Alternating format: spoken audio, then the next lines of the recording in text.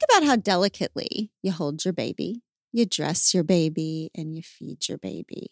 We do that because they're adorable, of course, but also because their skin is delicate.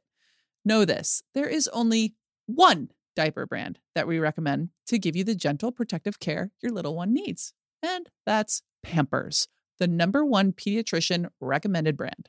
Their Swaddler's diaper absorbs wetness better versus the leading value brand and provides up to 100% leak-proof skin protection to keep your baby's skin dry, healthy, and beautiful. And when you use Swaddlers in tandem with new Pampers Free and Gentle wipes, you'll keep your baby's skin healthy. The wipes are made from 100% plant-based cloth, and you won't have to worry about tearing. With Free and Gentle, mess meets its match. That's right. So download the Pampers Club app today and earn Pampers Cash. Redeem your Pampers Cash for exclusive Pampers coupon savings and rewards. I hit rock bottom. It felt like a brand new start. Hi, everybody. It's Glennon. I cannot believe that you came back to We Can Do Hard Things every single week. It just blows my mind. Thank you for spending this hour with us. I am feeling sappy this morning, half sad, half happy. I'm happy because this week, my sister and her babies and her husband came to Naples to see us. I haven't seen them for a year. And I got to squeeze all of them. We missed Christmas together, as so many did because of COVID. And so I decided we were going to do Christmas, damn it. So much to Abby's chagrin. We put up the tree.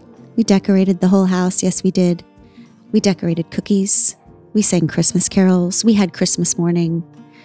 We had Christmas.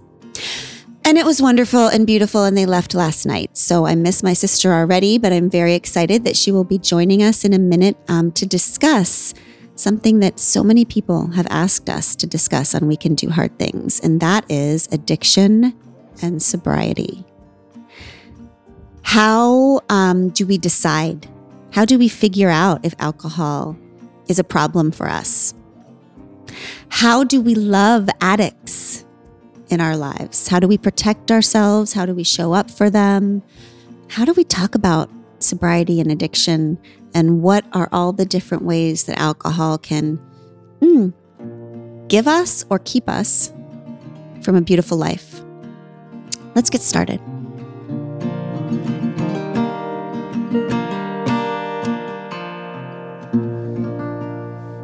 Today, what we are going to talk about is sobriety and addiction. And I think this will just be the first of many conversations we have about this topic, because this has been, addiction and sobriety have been the hard thing of my life. And because it's been the hard thing of my life, it's also been the hard thing of your life. One of the hard things of your life, because you are my person and you have been through all of it with me. And I have told my story, my addiction story, my alcoholism story, my food addiction story, and my recovery story so many times. And I think what has been missing from all of that is your perspective. You know, so many people say to me, I'm not you. I'm not the addict. I'm the one that loved the addict, or the one that loves the addict now. And that is a perspective that we don't hear enough, right? Yeah. So the hard thing we're discussing today is sobriety. And it's also being someone who loves an addict, right? Yep. So the story I've told so many times, but some people don't know, is that I became a food addict when I was 10, bulimic.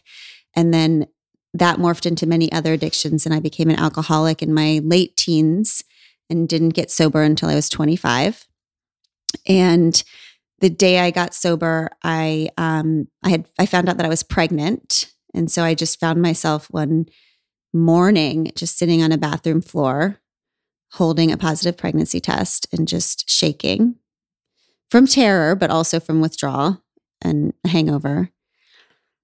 And something about that day, I think I was so sick and so broken, and I had burned every bridge in my life. And I just think I really understood that moment as maybe a last chance kind of to come back to life. Mm-hmm.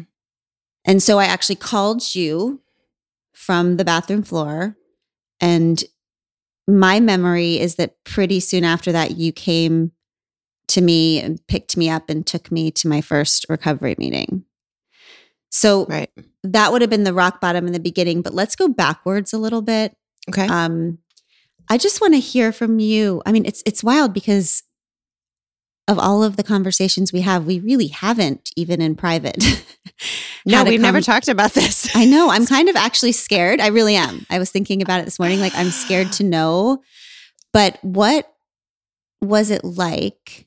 My addictions affected your life from a very, very early age, because I think mom and dad found out about my bulimia when I was around 12, which means that you were only 9.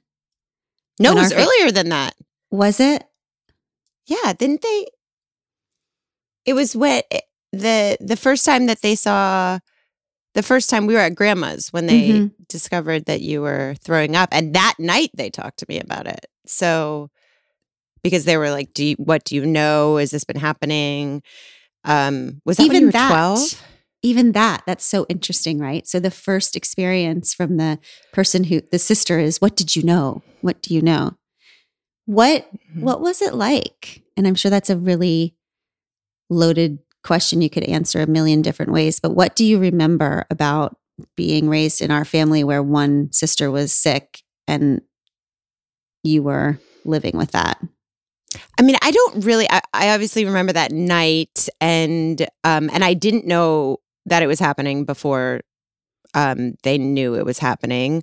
I think that I remember, obviously was worried, confused. You know, I would have been 7 or 8 or 9. I can't remember what the date they found out. And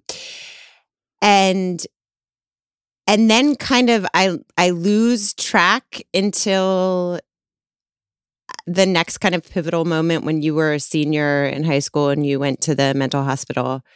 That I remember being a real moment of fear and worry, and just kind of, I would have been a freshman in high school and just was very, very worried and scared for you, but was proud of you for going there. Do you remember dropping me off? Because Yes. I only have flashes, but I do remember very well you guys dropping me off. What do you remember from that day? I remember we got in Dad's pickup truck. We drove to, I remember the name of the hospital. We drove there. It's surreal when you think about it. We just deposited you at this hospital. I remember that, got you to your little room, set up your stuff. And then, do you remember what you gave me? The letter and the Mariah Carey song? Yeah, you gave me a letter which had a bunch of beautiful things about how I was strong and that you loved me so much. And then inside the letter was this little smaller note, and I unfolded it, and it was the lyrics to the Hero song by Mariah Carey. And by the way, it is really moving, those lyrics. What were they? Oh my gosh. But it's the heroes inside of you. Like, you have everything you need. It's all inside of you. Yeah. It's the message I've needed my whole life, and I still do as a 45-year-old. So you nailed it. Well, Mariah Carey nailed it. I mean, Yeah, she's really the hero we all need, if we're being honest. Right. Yeah. So that was a pivotal moment. And then it kind of, several months later, you went to college. And that's when I feel like I understood things as, I began to understand you as two people instead of one. So all through growing up, I mean, we were completely, we were so tight. I don't remember playing a lot. I don't remember really doing much with anybody who wasn't you throughout it was growing just the up. two of us. Yeah, it was just the two of us for all the things. And then we even had one blankie. Do you remember? We had Yes. one blankie, one security blanket, and we would share it. I slept in the bottom bunk and you slept in the top bunk. So we would share the blankie like across the bunks. And then one day we were in a hotel room. I don't know why, maybe in Ohio. And we were fighting. We were in 2 different beds and we were fighting over the blanket. So mom walked in and cut the blanket down the middle and gave you half and me half. And I remember you being fine with that and me being like, you thinking like, yes, awesome. Why didn't we think of this earlier? And I remember feeling devastated by it. And I don't remember the thoughts. I just remember the feeling. And it makes me think like that was a connection to you that I needed. It wasn't the security of the blanket. It was the security of being connected to my sister by the blanket. Yeah. A shared security blanket is maybe textbook codependence in metaphor training. I mean, for codependency, a shared security blanket. I mean, and also goes back to our core issues of like scarcity and money. Like, why the hell didn't we have 2 security blankets to begin with? You get a blankie, kids. Enjoy your blankie. And by the way, I took that blankie with me to college. I had Yep. it to college. And my dad, when I graduated, cut a teeny piece of the blankie off and put it in a frame. And it says, in case of emergency, break glass. I know, that was sweet. So sweet, right? It was so sweet. So But 2 people. I was 2 people in college. I think I just kind of intuitively understood that there was this one sister that I'd always had that was still there, and this kind of wisdom and love, and I would always do anything for me. And then I just understood there was this different version. And I could always tell.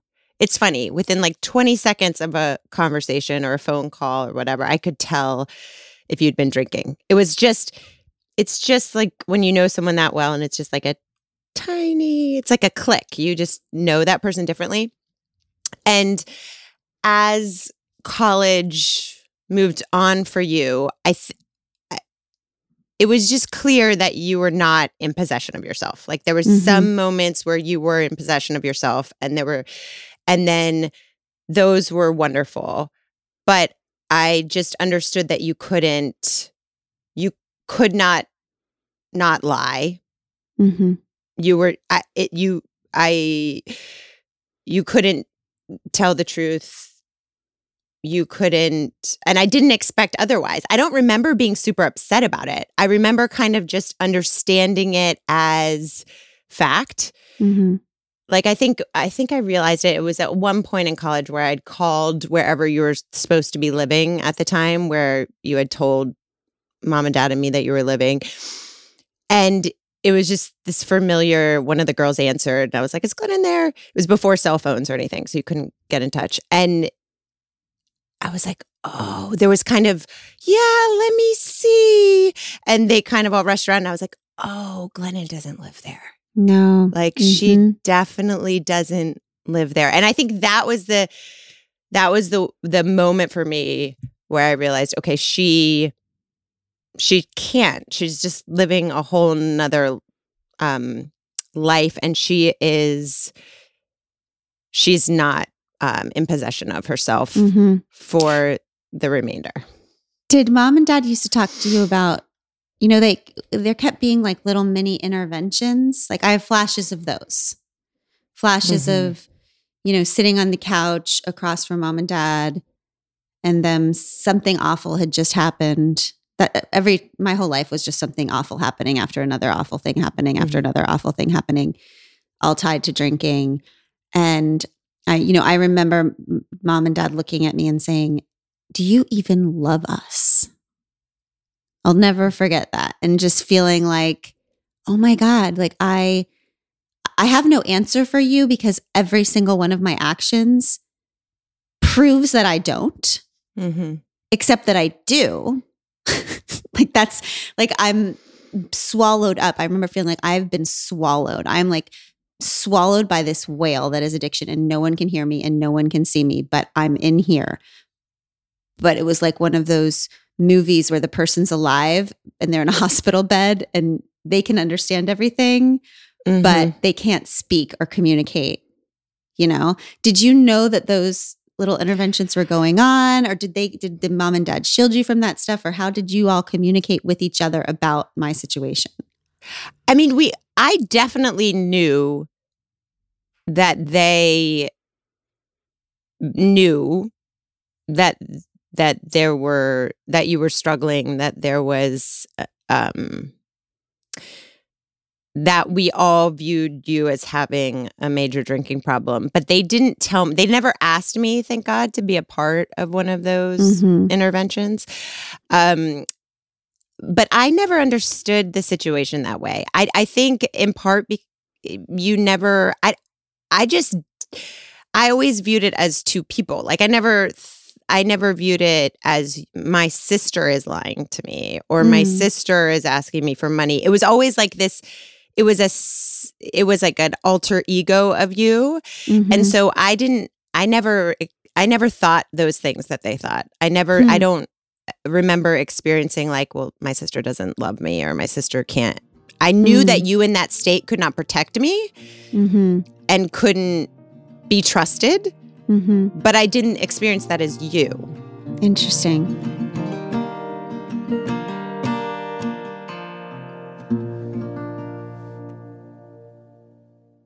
Quick math. The less your business spends on operations and multiple systems, the more margin you have and the more of your hard-earned money you get to keep. But with higher expenses than ever on things like materials and distribution, everything just costs more. That's why smart businesses are graduating to NetSuite by Oracle. NetSuite is the #1 cloud financial system, bringing accounting, financial management, inventory, HR into one platform and one source of truth. You'll reduce IT costs, you'll cut the cost of maintaining multiple systems, and you'll improve efficiency by bringing all your major business processes into one platform, slashing manual tasks and errors. Over 37,000 companies have already made the move, and expenses don't slow down, so why should you? By popular demand, NetSuite has extended its one-of-a-kind flexible financing program for a few more weeks. Head to netsuite.com/hardthings.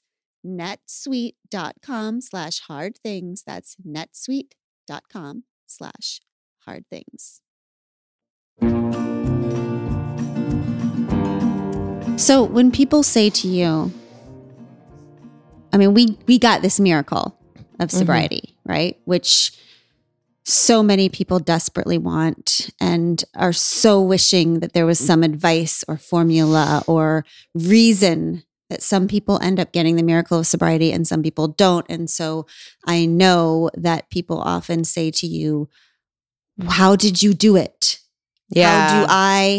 How do I help? My sister is an addict. My person is an addict.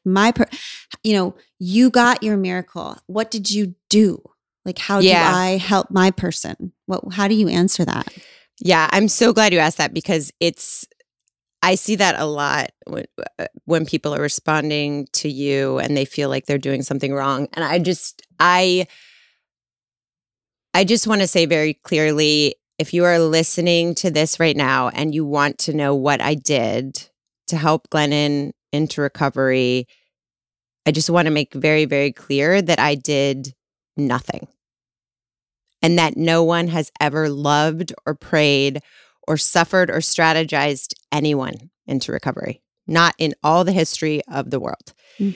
And I think what I did with you, Glennon, is I just loved you and I lived my life with some really healthy boundaries so that when you were ready for recovery, our relationship wasn't irretrievably scarred. Had I not had those boundaries, the pain from the drinking days might have made it so that it was too scarred to recover. But all I did was just have those boundaries and love you, and then answered the phone when you decided that you were going to get sober. And I do view your sobriety as a miracle. Like, I don't think that I cannot see any ascertainable answer as to why some people recover and some stay drunk. And why I get to do life with you, my best friend, and why other people lost theirs. Like, there's no reason. And so I just feel like people are in this awful place where they feel like they can work harder to get their person into recovery, but no one has ever earned or deserved a recovering loved one and by trying harder. No. It's just or loving more. No. It's just a miracle. So or being smarter or any of those things. It's just and you might never get the miracle. Like you Right. can't just wear yourself endlessly down just trying to earn it, because you might not. And if you do, then there might be something left of you to be able to love that person when they come back, if you don't just try to wear yourself down. I think so many people think I can't make boundaries because I love this person so much. And another way to look at it is I have to make boundaries because I love this person so much. And I have to make sure that there's something left if there is a miracle of that love, because addiction has a way of just ravaging love without boundaries. Yeah. So we did have that day. We did have that day where I called you from the bathroom.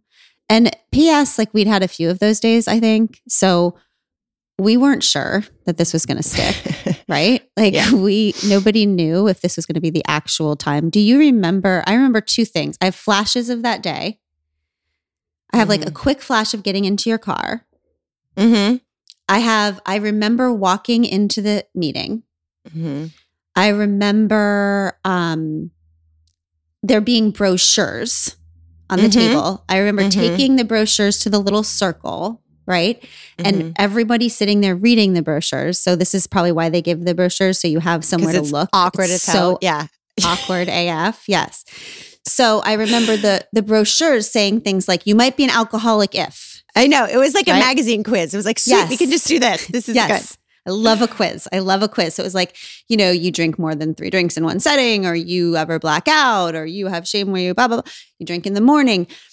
And first of all, I remember watching other people take the quiz and being like, this is so wild. Like, isn't the fact that we're all sitting in a freaking church basement in the middle of the day in this gross room, like enough of an indicator that we have a drinking problem? Like, do we really need this quiz? The jig is up. I don't think anyone is here who is not an alcoholic. Yeah. Like, is anyone in the circle going to be like, actually, I just had some extra time to kill and came in here. I'm fine. Okay? I just took the quiz and I'm totally great. I'm going to go back to work.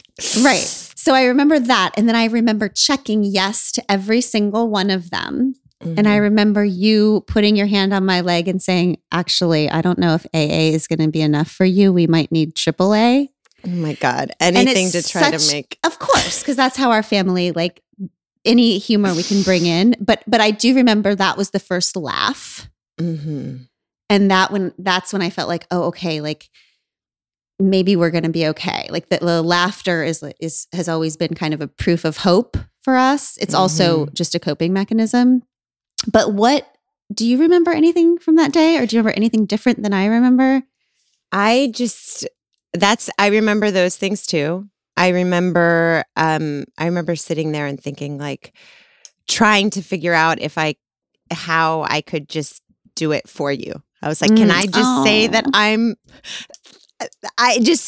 they're thinking there's no way to walk her all the way through this, and that being awful. And then I remember just going home, and I do remember, like, for 6 hours, we just cleaned your room. Do you remember that? Oh my God, I forgot about that. That was, to me, because as we all know, my love language is just any ability to help. And it had been like 10 years at that point of not being able to help in any way. And it just felt like this. We took every single disgusting thing out of that room, and we cleaned and we organized and we threw everything away. And it was just this kind of hope that you didn't have to live in a place that wasn't worthy of you anymore. I remember feeling like, I remember you leaving that day and sitting in my room and feeling like I deserve this place. I deserve to live in a nice place. I remember picking up just like all those old gross bottles and ashtrays and just like the layers of shame and crap and disorder, and just one at a time, you just loving. We didn't even talk, I don't think. Mm-mm. I don't think we Mhm. talked. We just like minute by minute put stuff away, washed it, cleaned Yeah. surfaces. Yeah. But that was the big. only meeting after that, you went to the meetings by yourself. And I just wonder, what was that whole process like for you? Recovery meetings and all the steps and all of it. Yeah. I mean, I feel nervous talking about this because I've never really talked openly about my whole experience with recovery and specifically AA. It was very unbelievably life-saving for me in the beginning. You know, I'm old school in my belief that I actually am an addict, that an addict is a thing that people can be. I know there's a lot of thought and talk now, which I respect, that is not real.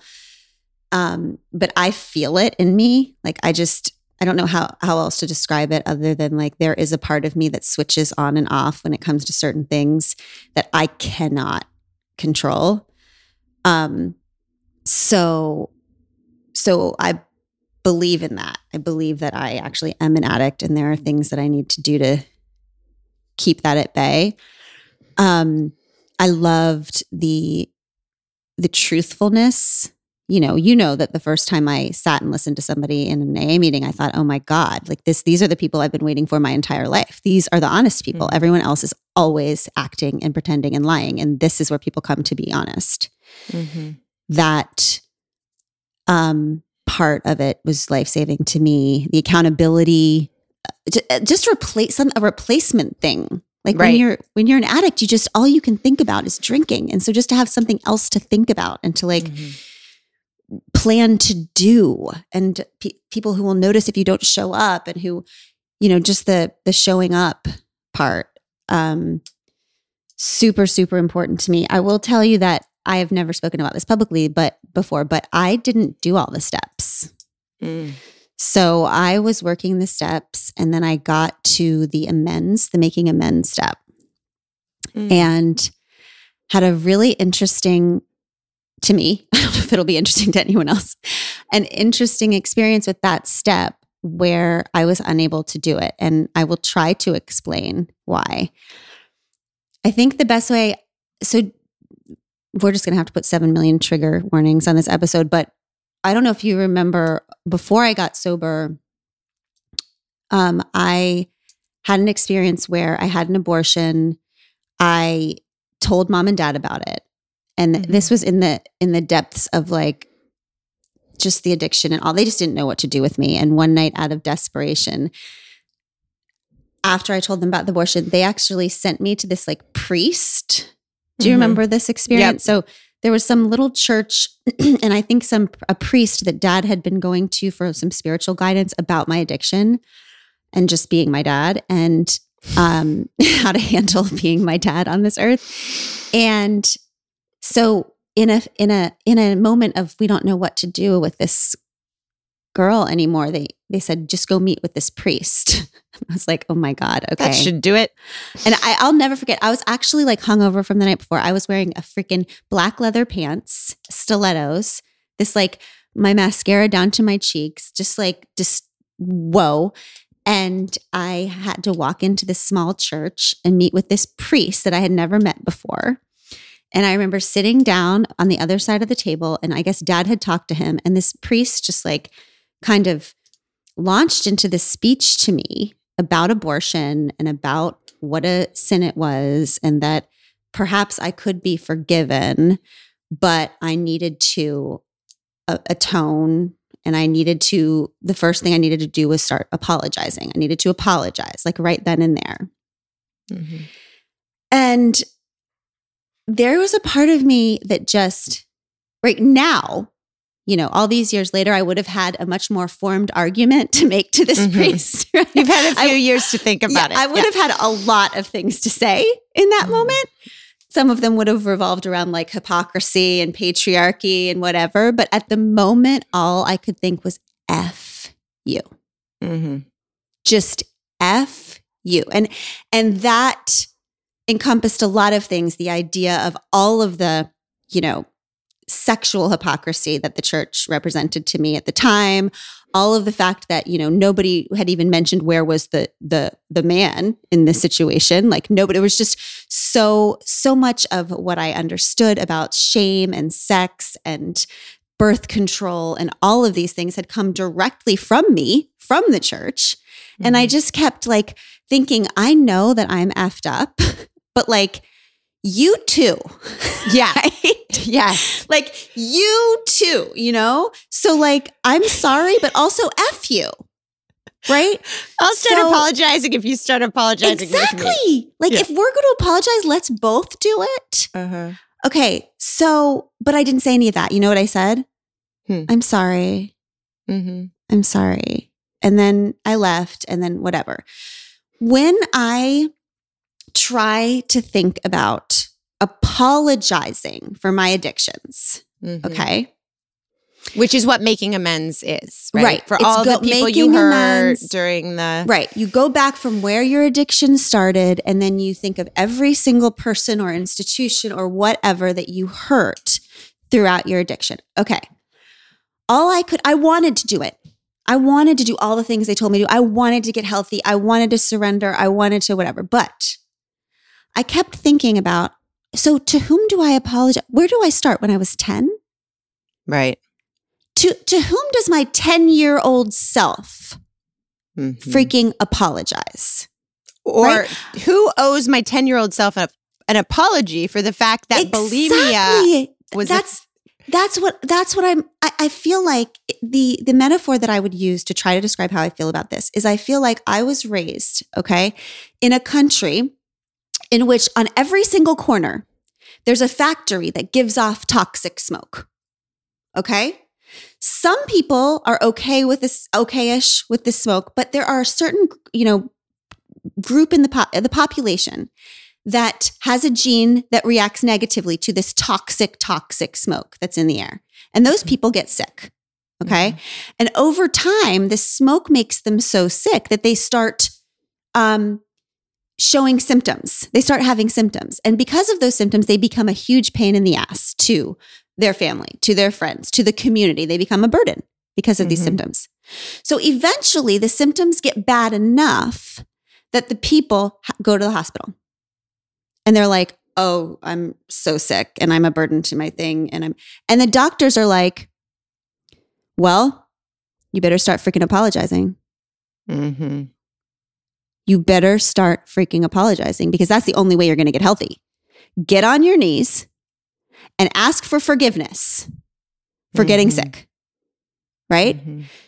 I have a humility in my recovery that understands that I am an addict and I am powerless against alcohol. Like I believe that.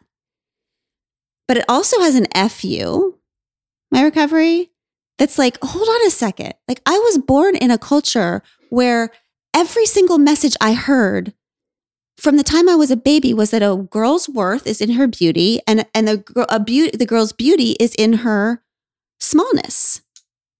That girls aren't allowed to have big appetites, desire, that a girl's job is to stay small, right? And that was plastered on every billboard and every TV and in my home. And by the way, alcohol culture was pumped into our family. Mm-hmm. Eating stuff was pumped into our family. The messages that I got were everywhere, right? The smoke was everywhere and I was just freaking breathing. So perhaps if there had been, before the I'm sorry phase, if there was an FU step, right? Where I got to like actually line up, because I think that it's two parts, right? Like there is the responsibility I have as an addict to do things differently and to create a different life and to stop hurting people.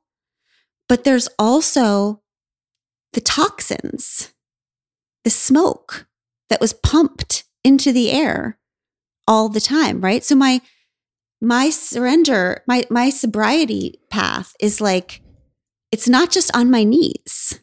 Yeah. It's like fist in the air a lot of time. Like there is an FU to my recovery that is healthier for me than just being that girl who sat and looked at the priest and was like, I'm sorry. Right. And it's also another reason why people who love addicts need boundaries, because a lot of addicts got to addiction quite honestly and are just as miserable as they can possibly be, and they will hurt you. Mm-hmm. And your job is not to save them. Your job is to protect yourself from their inevitable hurt that has nothing to do with their love for you. Yeah. Yeah. Yeah. All right. So, people will have a lot of feelings also about that AA stuff. And I will say that I found and find so much help and beauty there. And also for me, whenever anything gets too rigid or dogmatic or fundamentalist or tribalist, I can't do it.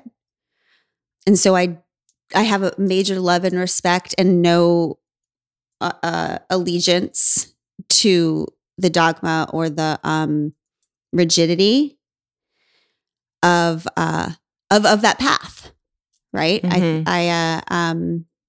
So I think what we should do, sis, is I think we should take a break and get back to some Q&A. And I think we're just going to have to do a lot more on sobriety, because I love talking with you about this and I love you so much. And, thanks for making the boundaries that you needed so we had something beautiful to come back to. I love you, sister. Thanks for being the miracle of recovery. So I had someone to come back to. God, I'm so glad I finally got to talk about that priest. Fuck you!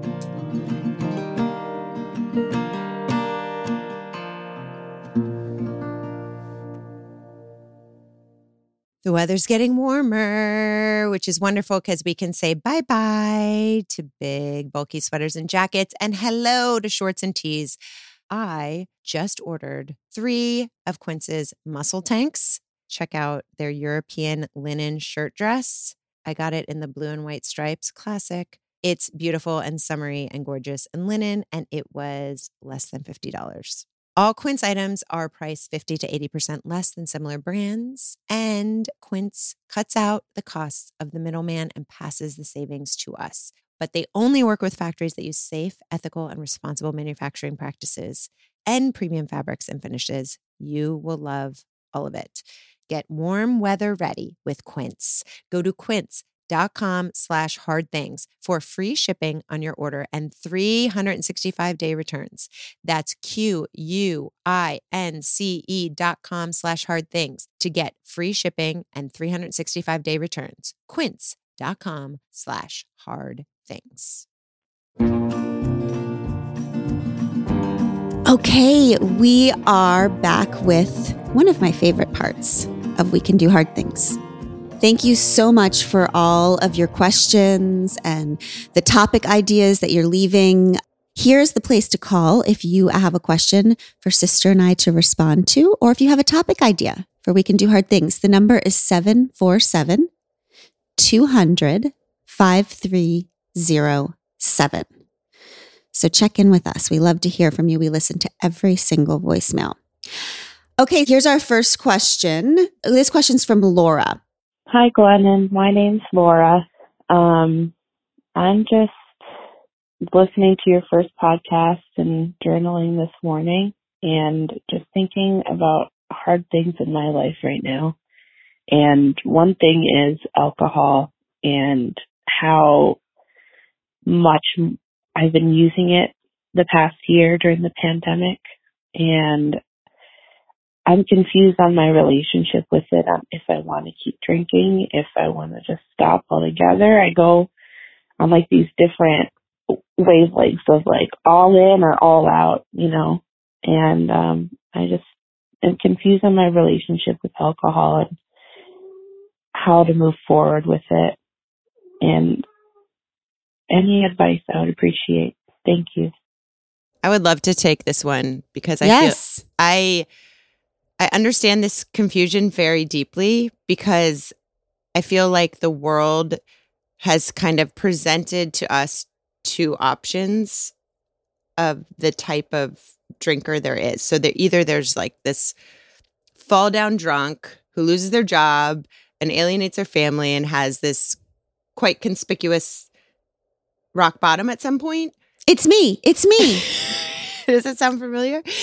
And kind of is forced to stop drinking or should. Everyone agrees they should.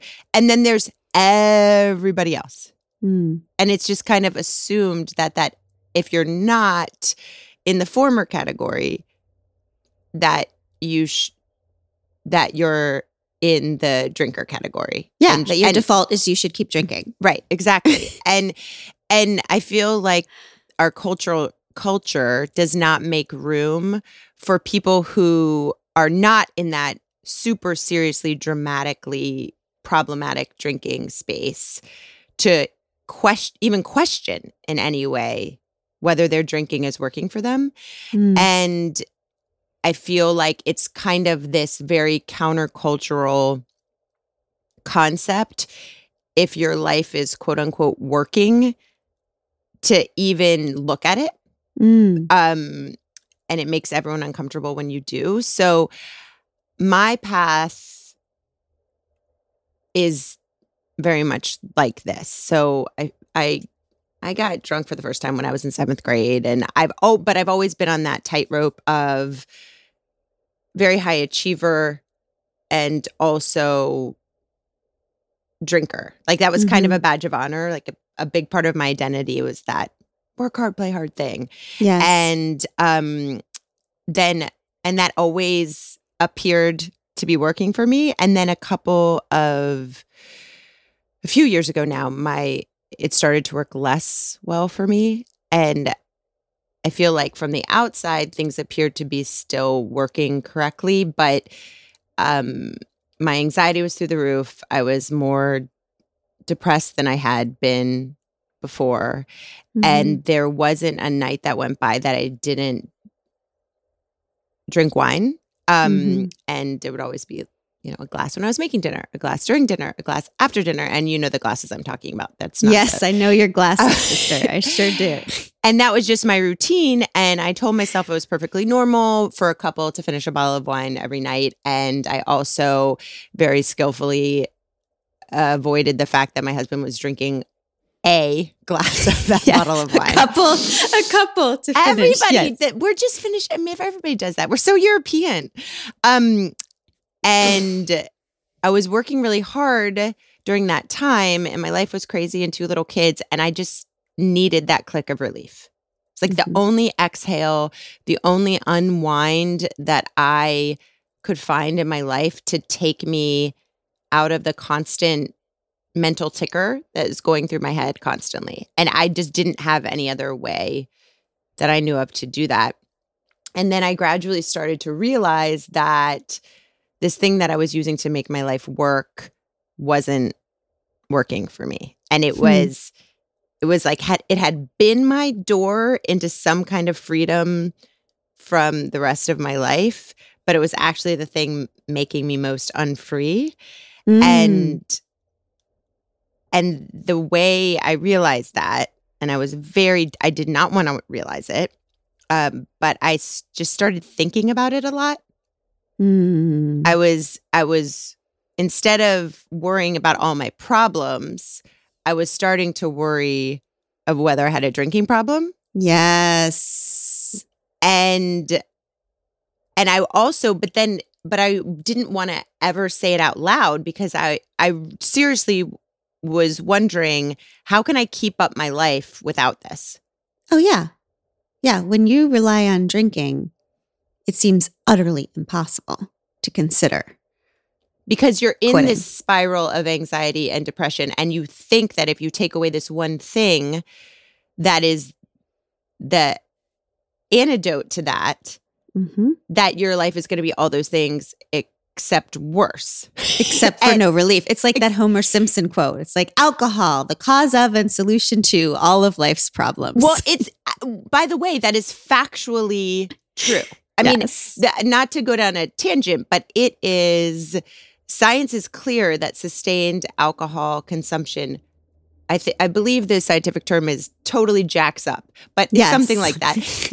Totally jacks up your dopamine signaling in your brain and the GABA receptors in your brain. So it literally puts you on this spiral of anxiety and depression and dependence on that to get out of it, but then leads you further down the cycle. Yeah. So you need it more and you think you can lose it less because of that vicious cycle.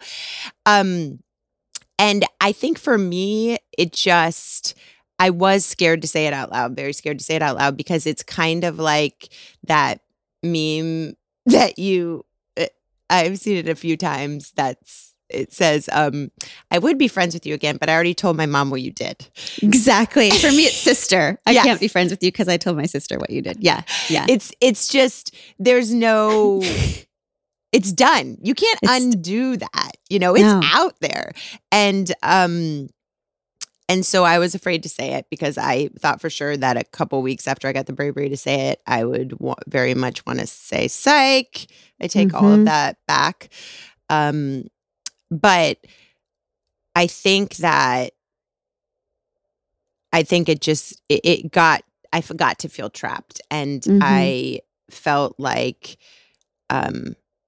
I really truly knew it when you said about, I remember thinking in the car driving one day and that part of Untamed where you say, what is your dragon? What is your one thing that you know at the center of you?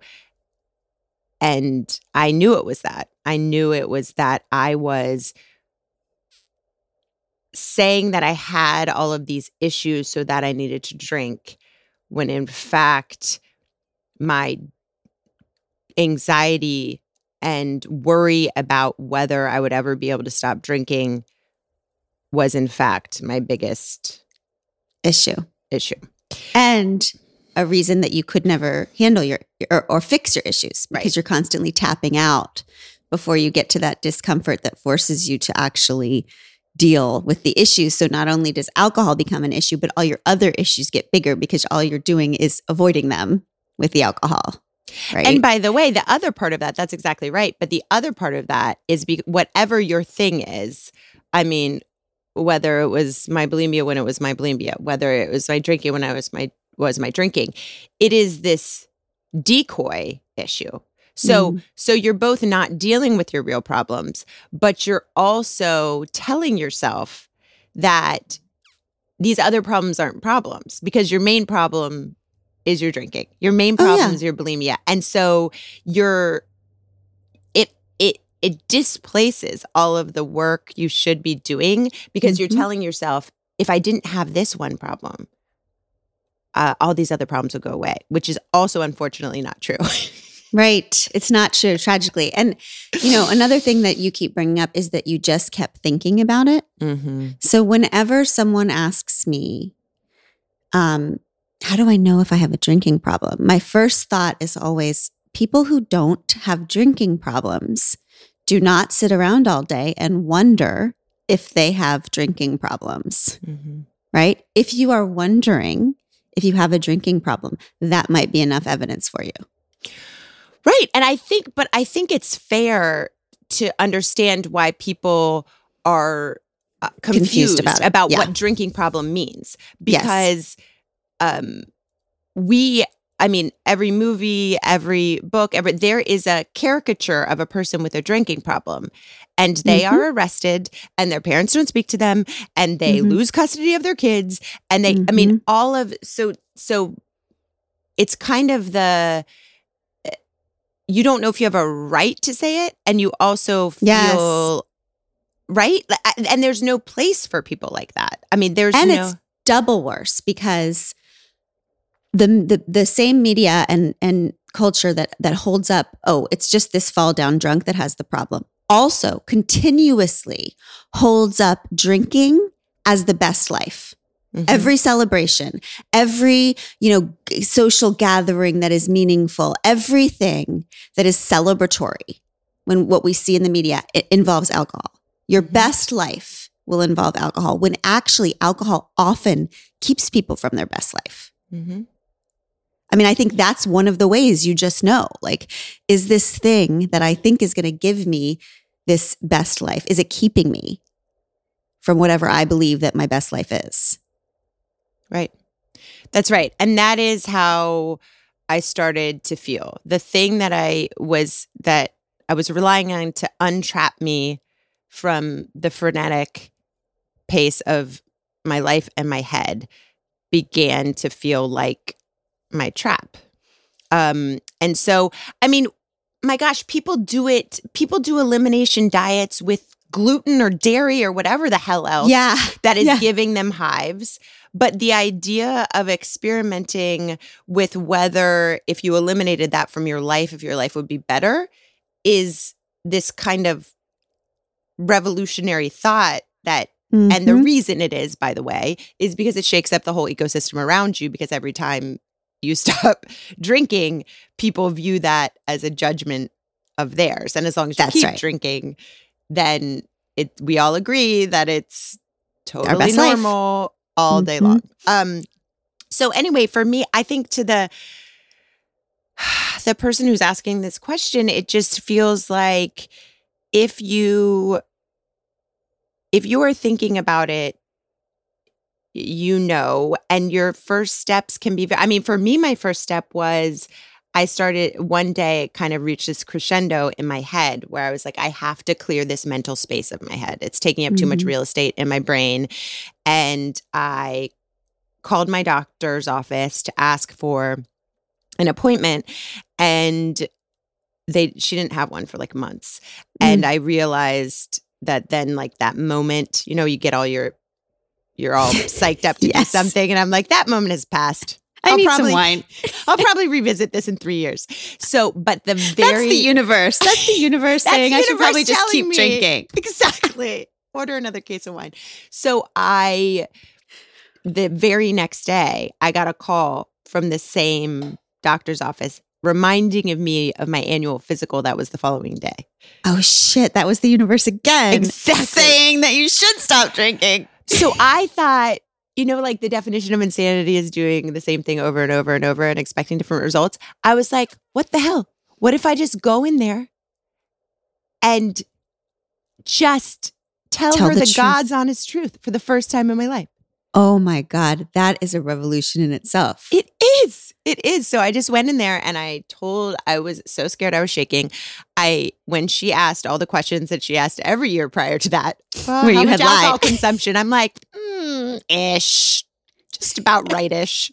I told her exactly what I was drinking. And I told her that I was anxious and depressed. And I told her I was worried about it. And she was great. And she looked at me and said, okay, here's what we need to do. Yes, she was definitively, I was expecting her to be like, well, but she was like, that's too much. And she said, here's what we need to do. You need to not drink for 2 weeks and then come back and we'll make another appointment and talk about how it's going. And I just burst out crying because the way she said, you just need to not drink for 2 weeks. Like it was easy. Like I could just, that hadn't occurred to me before. So what I need to do is not drink. Right. So I wasn't expecting that crap. So I came in here to say I needed to quit drinking. And you're telling me that the only way I can quit drinking is to quit drinking? That's unacceptable. But it's just, yes, it was too much. It was too much. And so I said, I knew if I left with nothing, even if it was like a placebo effect, something to make me feel like this was possible. Advil PM. Yes, something else. Exactly. I just said that to her, which was brave of me because I usually am like, got it. And I was like, definitely don't got it. And she said, so she gave me this prescription for something that didn't do anything for the cravings, but it was supposed to help with withdrawal. So if you go from 4 glasses of wine every night for 3 years to 0, your body has a reaction to that. So yes, I do remember. And so she gave it to me to take for 2 weeks and then come back. And I remember I was very it was an emotional day, but I remember picking up that prescription from the pharmacy and I just burst out laughing as soon as I looked at it because on the outside of the bottle it said, "Call the doctor if you experience mood changes." I was like, should I do that now? Yes. I'm pretty much already having them. So, but that was 17 months ago Mm-hmm. that all happened. And all of my problems are still my problems, but now I know what my problems are. Mm-hmm. And before I didn't. And eliminating the drinking has not fixed my problems, but it also is not part of the source of my problems. And it's also not, it's not tricking me into believing that the drinking is my problem. Like I can actually see, kind of clears the runway to actually look at what is. And I do still feel shitty a lot of the time, but I definitely feel free. And that's what I want. And so I think that I think it would do each person a great service. And whether it's about drinking or whether it's about relationships or whether it's about your partnership or something with your kid, if we were just brave and bold enough to not need this kind of permission slip of a dramatic rock bottom to look at things. Yes, to look at things. I think that would really be a blessing for all of us because it's like we need to wait until we're no longer having sex for 6 months to be like, well, it's officially a problem. Or we need to wait until our kids are, until the teacher's telling us that something's very wrong. Or we need, and same with drinking. We feel like we need an excuse to open that conversation because it disturbs some kind of part of the ecosystem. Yeah. I mean, it challenges a cultural mandate we have that alcohol is a part of a good life. Right. I mean, it challenges an idea that alcohol has, and that's all stuff that's pumped in the air purposefully by the alcohol industry, right? This is not a mystery why we all think this. And the funny thing is, if you're wondering if you have a drinking problem, and the idea of even experimenting with removing it for a small bit of time, it makes you feel terrified and like you cannot do that. That's more information for you, right? If the idea of even removing it, if you can't do it, that might be your evidence that you must do it. Tragically, I have learned many times in my life. So what does living sober mean to you? I think it's funny because I feel like people think of sobriety as living your entire life in deprivation. It's like we have defined sober as not drinking. So it's necessarily this idea of you are withholding something from yourself that everyone else gets to enjoy. But I think it's the opposite, actually. I think, to me, sobriety is a commitment to stop living out of a place of deprivation and to start living in the opposite place, which is possession. Like possession of yourself and your needs and accountability to the life you're making. Because this is what I mean by that. I think that whether you're abusing drugs or alcohol or food or sex or whatever it is, it's the thing we need or want the most. We think that's the thing. And that to withhold that from ourselves is deprivation. So if I'm not allowing myself to have the thing I want the most, it is a deprivation. But with the thing we're abusing is always just a shitty consolation prize to a higher need. And by give me an example. Okay, so like you, I was bulimic for a lot of years. And when I go back and look at the time periods where that raged the most, it was always during a time that was not safe or sensical around me, where it was whether it was law school and my utter overwhelm with that and my relationship at the time, that none of it was all overwhelming and none of it made sense. I created this secret, terrible life of binging and purging all of the time. And it was torturous, but it was a drama entirely of my own making. Yes. I understood You were the in rules. control. Yes. You were in control of your own drama, your own pain, your own misery. So I was concurrently utterly out of control Mhm. and 100% in control. Mhm. And being in control in like through the reward of compulsive bulimia was a very, very shitty consolation prize to a higher need that was setting the boundaries that I needed in the real world,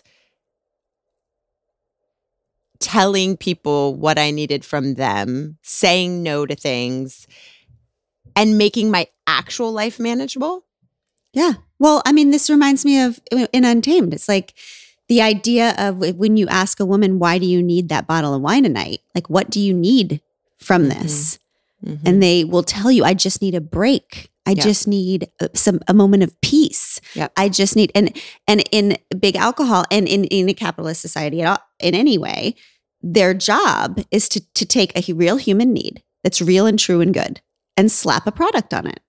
Mhm. And that is what they've done with wine and booze and all the things. They've slapped the human need of celebration, joy, rest on bottles. And so if we can't get it the real way, we just grab a bottle because we think that that's what we're going to get. And so it's like this surface desire of the bottle of wine. It can't really be trusted, but the desire below it, for me, I say below, you say high. That's interesting.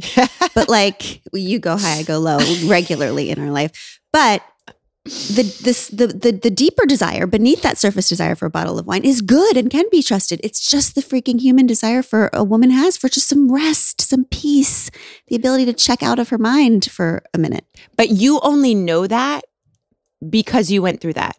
Yes. Because here's the most insidious part of this whole thing, which is it becomes this vicious cycle that you never actually identify your higher need or what you call your deeper need. Yeah. deeper need, because you become so convinced by your shame that your life only sucks because of your addiction.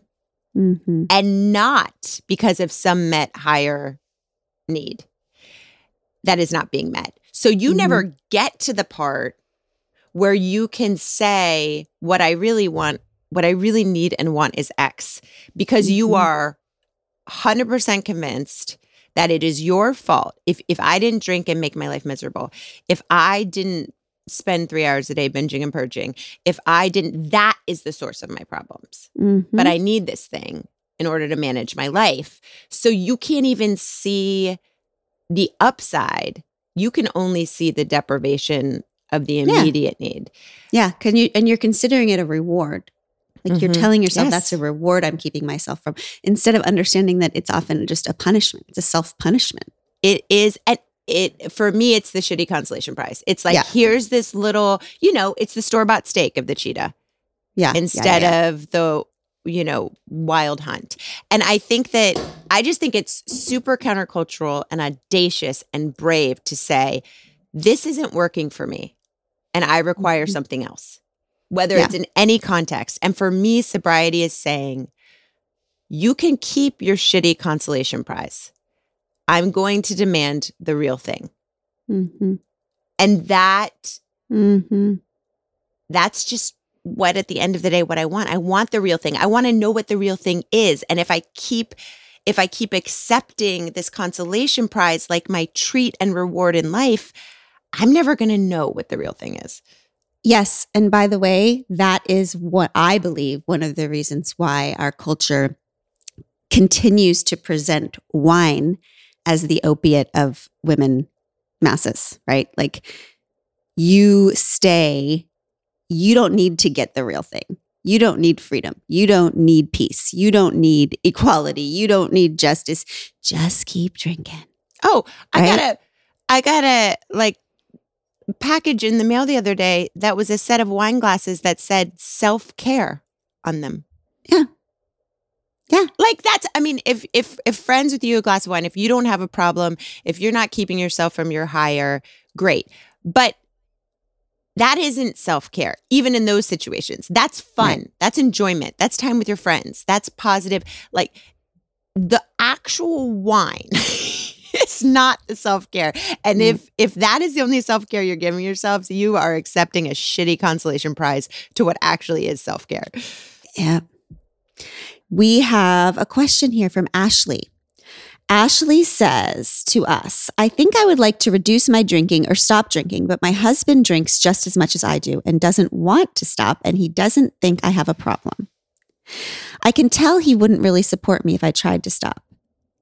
And it would already be hard enough with his support. So what do you do if you want to get sober, but you feel like your spouse doesn't really want you to? I mean, yeah.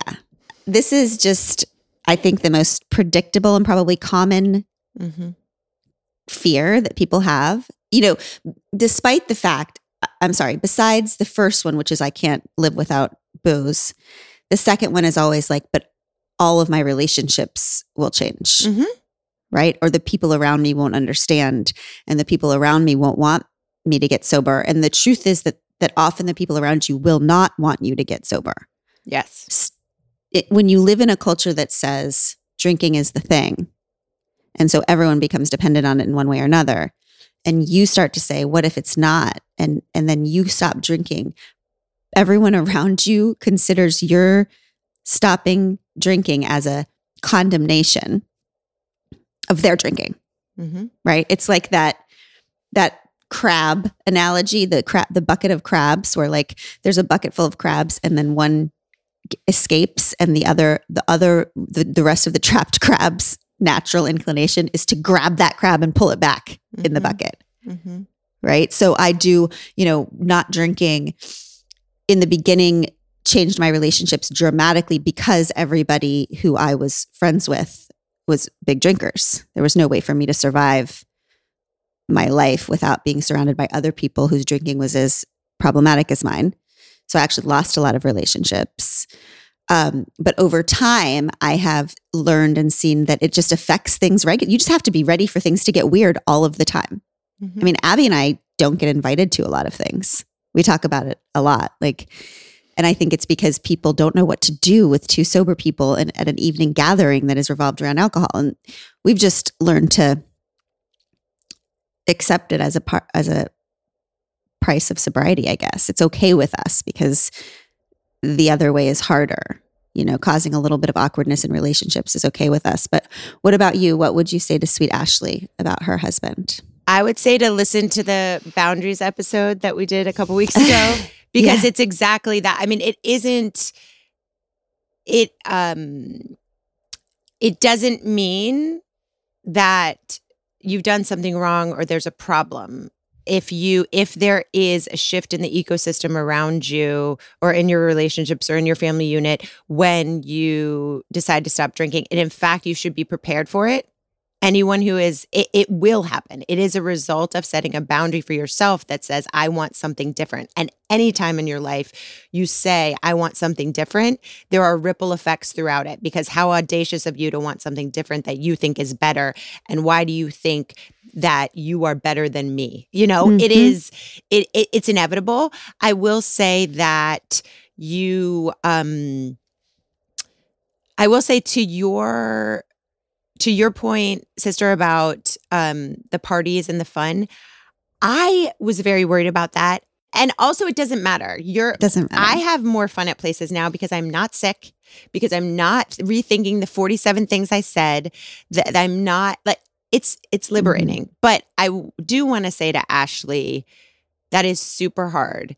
And I had a very supportive husband. Also, and I have my sister and all of that. But my husband still drinks in our house. It's just, you can't, I just want to say very clearly that just as it's true that you can't get or stay sober because someone else wants you to, you also can't be prevented from getting and staying sober because someone else doesn't want you to. Yes. Yes. It is. And you can't use someone else as an excuse not to. Because, by the way, there's a billion excuses not to. If you're just like looking around your house to find them, good luck, because there's going to be 1,000. So I feel like for the hardest thing to swallow when it comes to your sobriety is that no one owes you a goddamn thing. That's right. Not it's your all partner. about you. Not there's no like, they failed to do X, so I can't get sober. No one owes you a goddamn thing. It is 100. For me, it was very liberating / lonely, but at the end of the day, empowering to know that it's 100%. Sobriety is 100% about your relationship with and accountability to yourself. That's it. And that if you let anybody else into your sobriety relationship that isn't you, that you're sabotaging yourself. That's right. And I would also add to that. So Ashley doesn't use her husband as an excuse to not get sober. And then when she starts to get sober, if she decides to, she does not verbally try to convince her husband to get sober.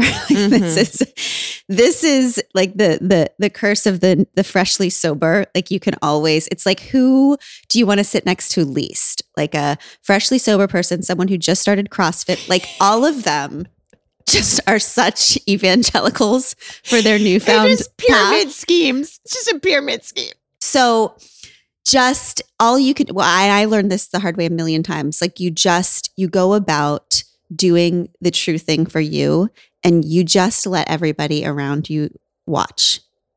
And you give the respect of what you ask for yourself.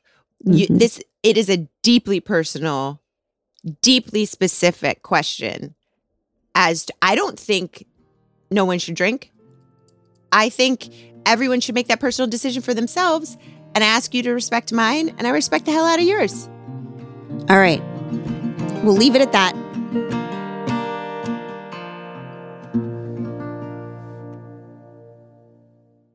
Single-handedly impacting our environment for the better, that's a daunting task. But it's possible, and there are incredible people who are living proof that setting your mind to something and really being passionate about it will bring about change. The Goldman Environmental Prize is the world's foremost award honoring grassroots environmental activists. Each year, the prize honors 6 ordinary people who are making an extraordinary impact for the planet. If you look at this year's winners, you'll learn about Marcel Gomez, who exposed the links between a company's meatpacking practices and illegal deforestation, which led to a major boycott of that company's products. Amazing. You'll learn about Andrea Vidaurre, whose relentless leadership resulted in California adopting its most ambitious emissions reduction regulations in history. And there are more amazing stories to discover. I can't imagine stories more important than these. Find the stories of this year's prize winners at goldmanprize.org. What do you think these people's next right thing should be? What should the Pod Squads be talking about this week with sobriety, addiction, all of it? What should the Pod Squads conversations be about? I think it would be super interesting for someone to think about what is the thing that you need, that you depend on, that's your reward, that's your treat, whatever it is, that's what you use to get through your life. And then spend some time thinking whether that thing is the real deal for you, or whether that could possibly be a shitty consolation prize for a higher need that is not being met somewhere. And, here are some examples. The people who are overspending constantly and ruining their life with overspending because what they really want is belonging and worthiness. And they think if they throw these things around their body, that will give them the worthiness that they so deeply are craving. Or, the example I put in the Untamed of my friend who was about to buy a beach house, who was in no financial shape to buy a beach house. And when we sat down and talked about what was this need, she was just desperate to get some time with her family back. everybody was going in a million different directions. And so the deeper desire beneath the beach house was just some freaking time with everybody where they were looking eye to eye and their phones were down and so, the beach house turned into an $8 basket on the table where everybody put their phones and they were able to sit and have family dinner each night. The bottle of wine, which the deeper desire beneath is for some rest, for some peace, for some producing time. So anyway, what is what Sister calls a shitty consolation prize, or what I call the surface desire? What is one of those that you have in your life that is not the real deal? What's beneath it? What's the good, true human desire beneath it that you might actually be able to gift yourself if you stop accepting the shitty consolation prize? And this week, when life gets very hard, instead of grabbing the shitty consolation prize, just tell yourself that we can do hard things. We love you. I give you Tish Melton and Brandi Carlile. I walked through fire, I came out the other side. I chased desire, I made sure I got what's mine. And I continue to believe that I'm the one for me.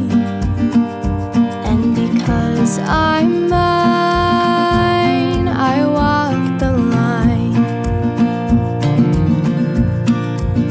'Cause we're adventurers and heartbreaks on map, a final destination we lack. We've stopped asking directions to places they've never been. And to be loved, we need to be known. We'll finally find our way back home. And through the joy and pain that our lives bring, we can do hard things.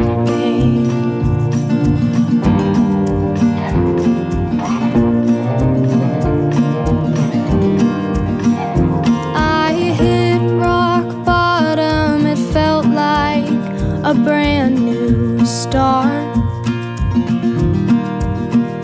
I'm not the problem, sometimes things fall apart.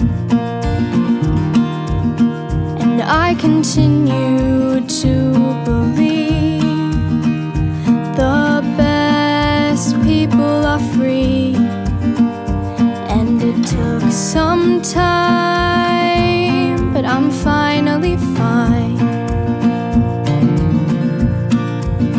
'Cause we're adventurers and heartbreaks on map, a final destination we lack.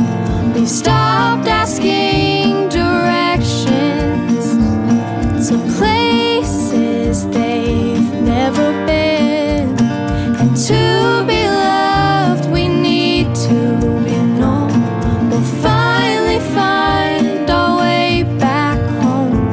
And through the joy and pain that our lives bring, we can do hard things.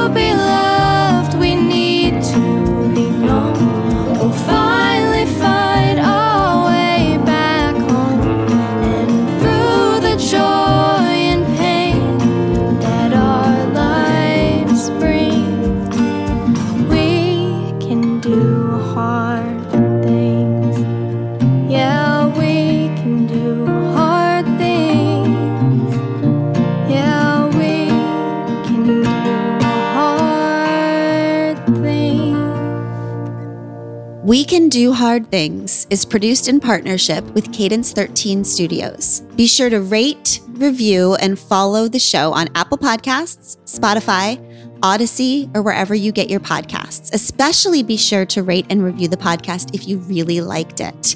If you didn't, don't worry about it. It's fine.